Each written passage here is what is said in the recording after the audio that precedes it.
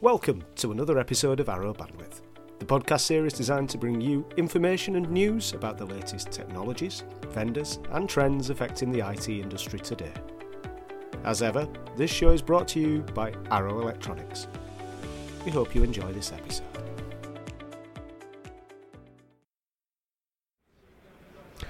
Hello and welcome to another in our little mini-series of podcasts from the One Arrow booth here live in Barcelona at IoT World Solution Congress. I think I've got that right. I need to practice.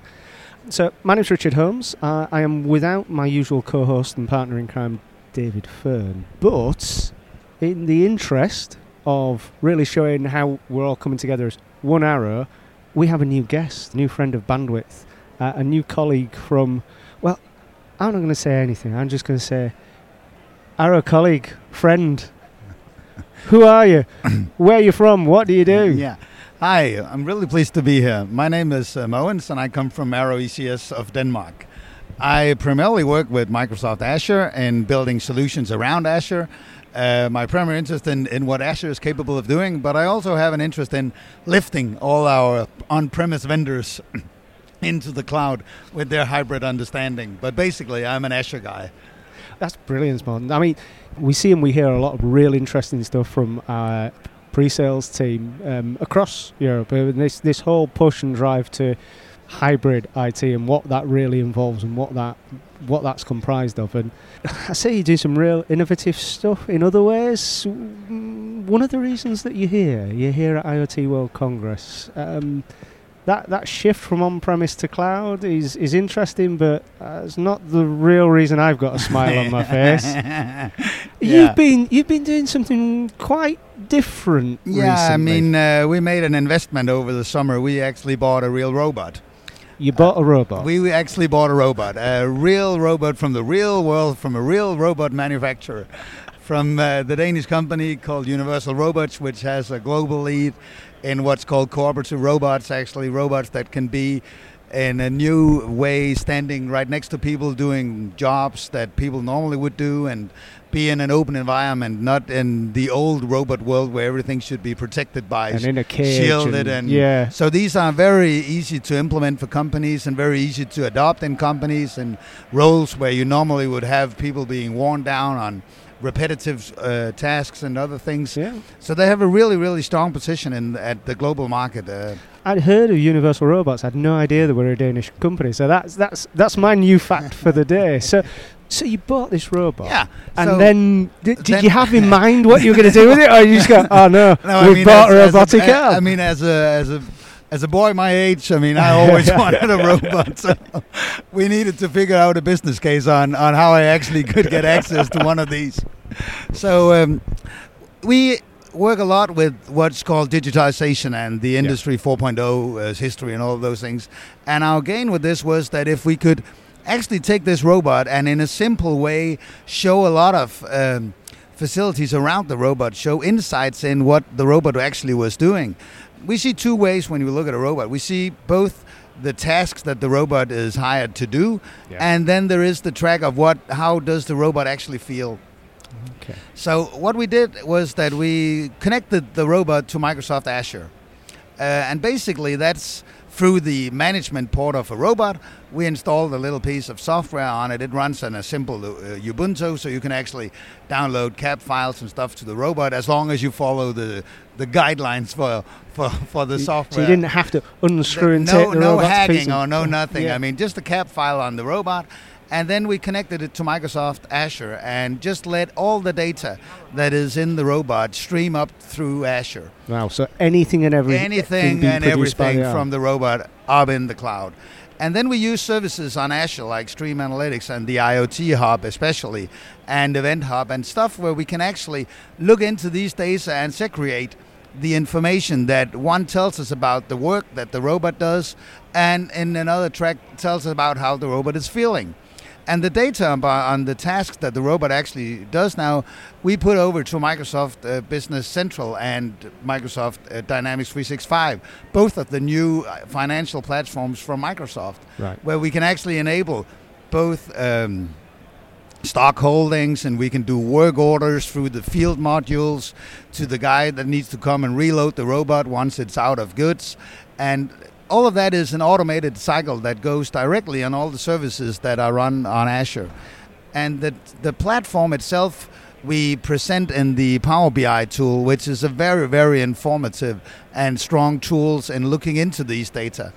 So in that way, we can actually take what is just normal flat data from a robot and put them up into a very, very visual insights for the company owners and the floor manufacturing guys to see how our production actually going. Are we according to what we would normally do on a day like this, following up with an insight and an understanding of that in a really, really simple and nice and smooth way. I think the real interesting thing for me is, we see sort of these real visual, I won't say gimmicky examples, especially at shows like this. But rather than just present the data on a dashboard and have some nice dials and bar charts and pie graphs and things like this, you've taken the data and you've streamed elements of it to these financial systems. So that, like you say, the major lift here is that it's not just a visual of the robot. It's integrated into the two new financial systems from Microsoft, Business Central and the Dynamics 365, which has a lot of insights. When we have made this little system where it has 12 bottles of water that it hands out. And it counts down on the bottles when they're delivered. It looks into if there was no recipient of the water and discharged them from the stock holdings. And it looks if the bottles is empty, and then it trashes the bottles and it keeps everything updated in the financial system. It does daily reports on how the day went. It goes to this day is better than the day before, and our most active hours was between 1 and 5, and all of those dates and all of those statistics are just by looking into the data that comes out of the robot, and then through the services on Azure, providing data for the financial systems to get that insight. Mm-hmm.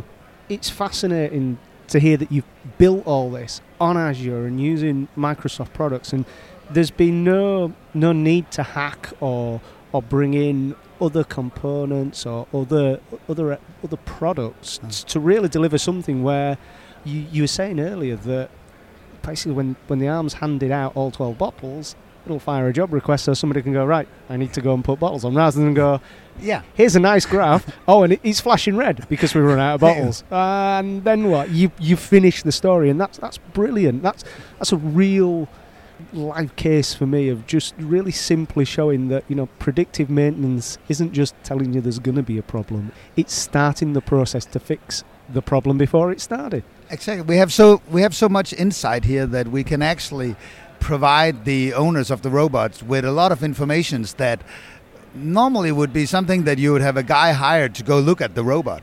Mm-hmm. But now with the companies where we work, where they have 3, 5, 6, 8 robots, we can have an insight in how do these robots behave differently and what could be the cause of them behaving differently.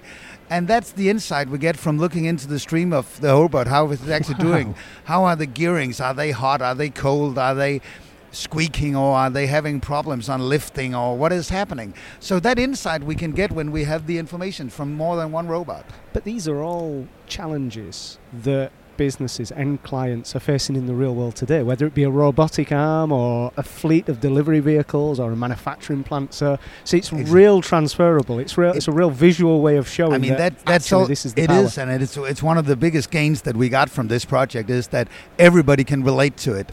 I mean, we moved 12 bottles of water, but it could be anything, and it could be anywhere. So the whole gain on this is that it's tools that we have already in the cloud, and another big benefit from these services is that there are no commitments to the payment of them.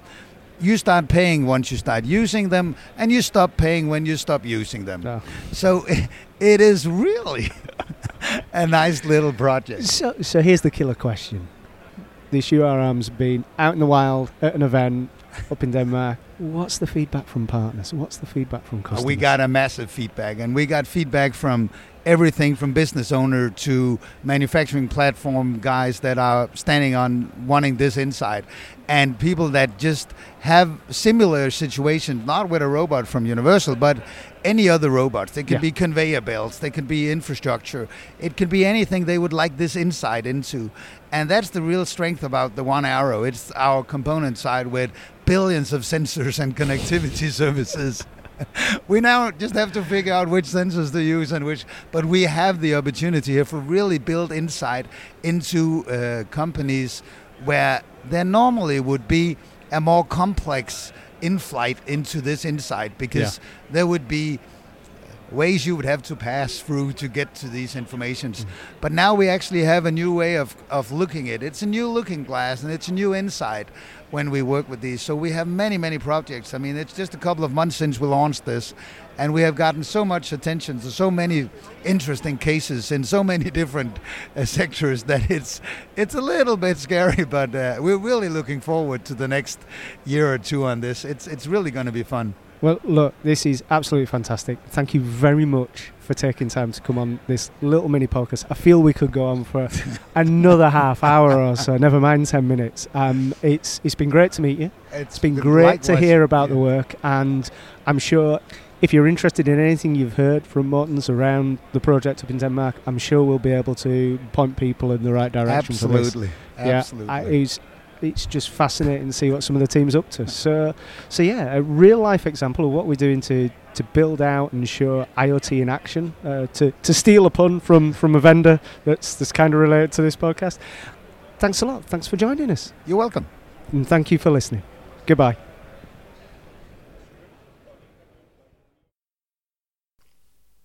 Thanks for listening to another episode of Arrow Bandwidth. If you'd like to hear more, please click and subscribe to our channel on your preferred podcast app, follow us on Twitter @ArrowGlobal, or learn more about us at our various websites, including www.arrow.com. Thanks for listening.